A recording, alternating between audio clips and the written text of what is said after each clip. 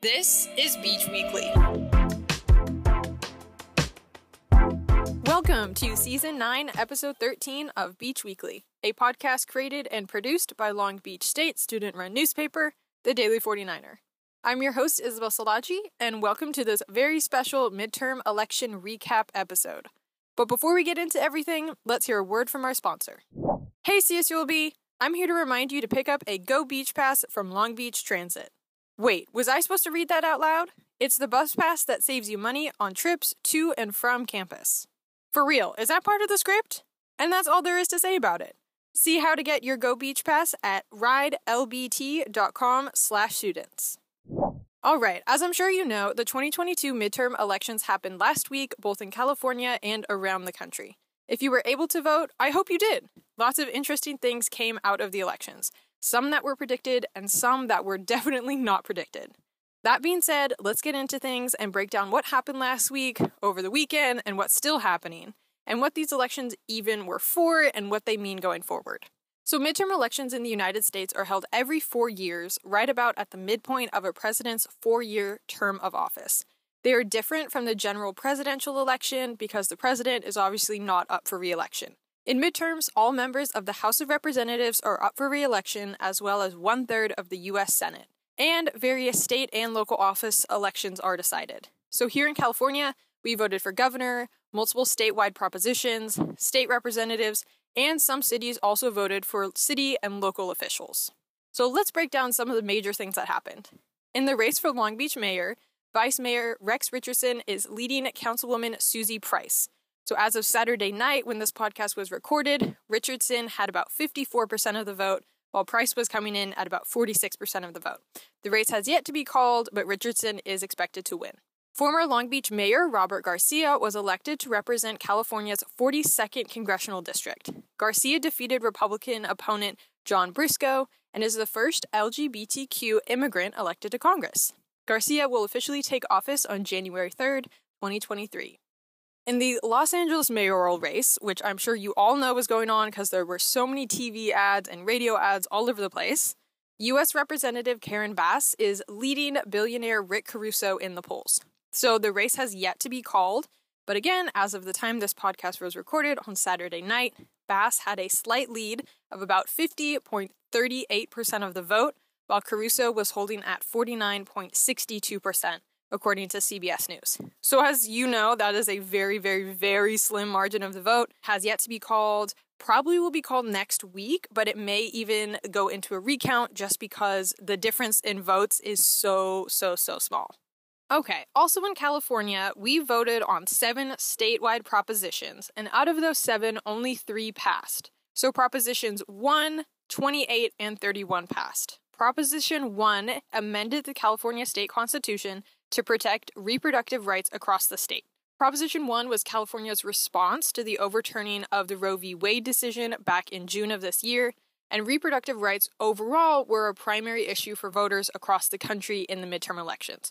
So this proposition passed, and that means that abortion rights will now be in the California Constitution and protected in the Constitution going forward. So that's really a big deal. Additionally, Prop 28 was passed, and that will provide additional funding for arts programs and education in K-12 public schools. And Proposition 31 was passed to uphold a ban on the retail sale of flavored tobacco products. This measure was passed despite the popularity of flavored vape and nicotine products across the state. I'm sure many of you also enjoy those products. So this is a little controversial because it means that Californians will now no longer be able to buy those products.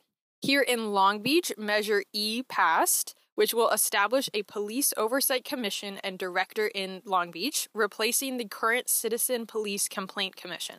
So the oversight director, which will be appointed by the city council, will have the authority to access police records and data and be on scene during major altercations and address issues in the Long Beach Police Department.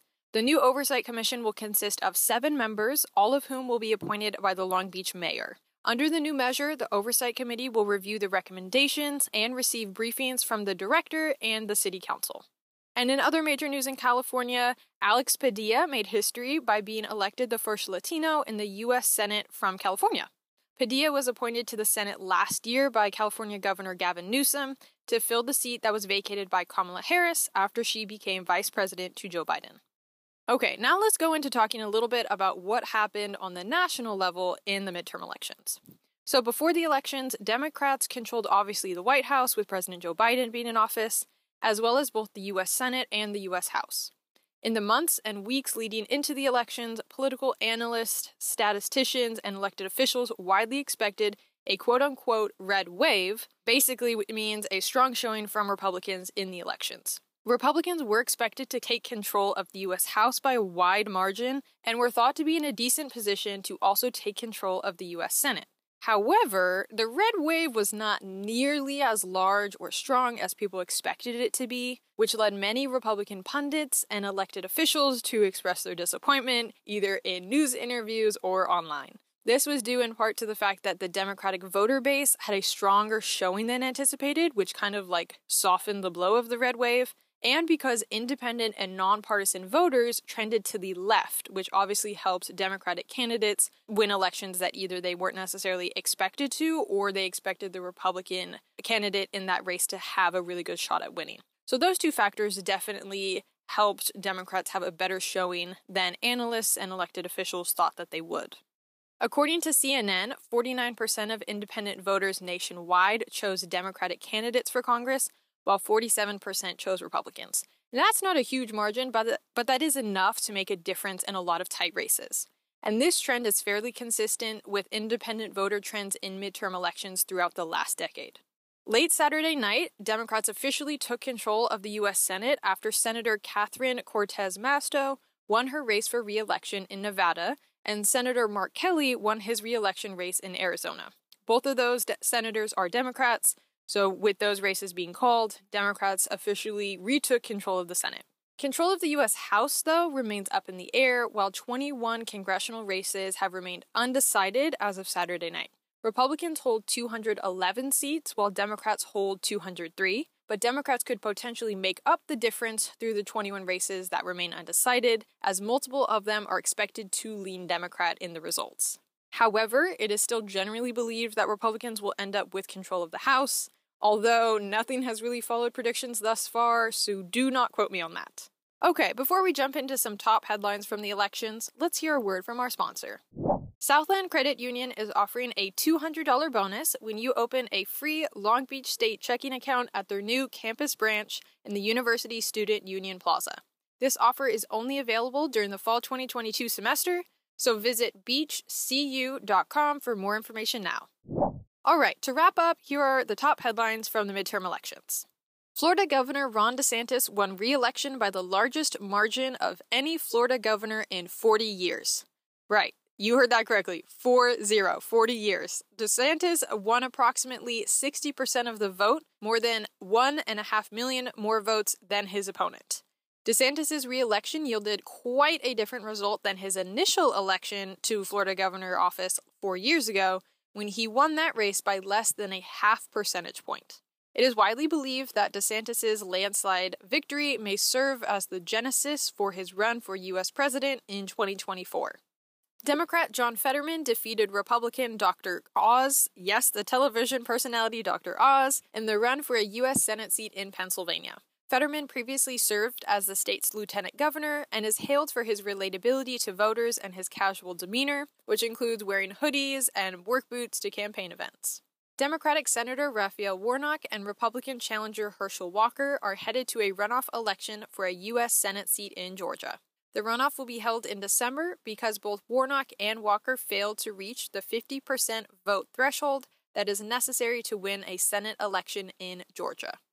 Republican Brian Kemp won his re-election race for governor of Georgia, defeating Stacey Abrams for the second time. And Republican Greg Abbott defeated Beto O'Rourke to win his re-election for governor of Texas. For Abrams and O'Rourke, their losses in this election are their third and fourth election losses in a row, respectively. And though they were once considered the future of the Democratic Party, these losses are now calling into question both of their political futures. Democrat Gretchen Whitmer won her re-election race for governor of Michigan. This race was a huge win for Democrats, as well as a personal triumph for Whitmer, who experienced a somewhat turbulent first term as governor, which included a foiled plot by right extremists to kidnap her. And finally, here are a few rapid-fire headlines from the elections. Maxwell Frost of Florida was elected to Congress, making him the first member of Gen Z to do so.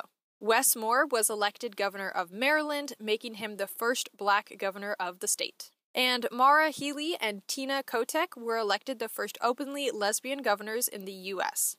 Healey was elected governor of Massachusetts, and Kotek was elected governor of Oregon. Alrighty, folks, that is it for Season 9, Episode 13 of Beach Weekly. Thank you so much for listening to this special episode. We hope you enjoyed it. Thank you to our editor, Andy Nguyen, and our producer, Layla Nunez. If you want to learn more about some of the things we discussed today, and of course stay up to date on campus news, head on over to daily49er.com. And if you want to be the most informed person in your friend group, follow us on socials at Daily49er so you don't miss anything that happens on the Long Beach State campus and in our surrounding areas. We will not see you here next week because it's fall break.